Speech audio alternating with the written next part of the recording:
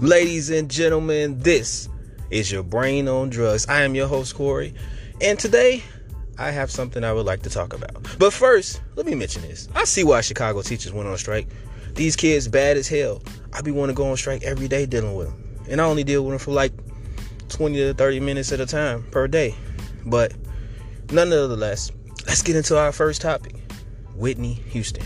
So allegedly, there's a lady named Robin. I don't recall her last name, but she's coming out with a memoir, and in the memoir she discusses her alleged affair in the early 80s with Whitney Houston. She mentioned that they had a physical relationship prior to Whitney Houston signing her first record deal, and once she did sign the first record deal with Clive Davis, I believe who it was, Whitney broke things off, saying that, hey, this will hinder our careers and hinder us going further in our successes, and I don't want to do that, so we have to end this relationship.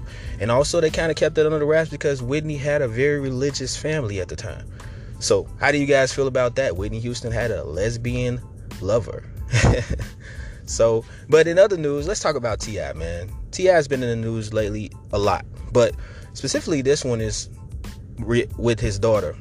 So recently he came out in an interview saying how his 18-year-old daughter, her name is Deja, she's his oldest daughter, and he said that how he takes her to gynecologist appointments every year to check her hymen. Now, I don't know I'm not really knowledgeable about the female anatomy, but I know that somewhere in her vaginal area, and he takes her to appointments just to make sure that she hasn't been penetrated.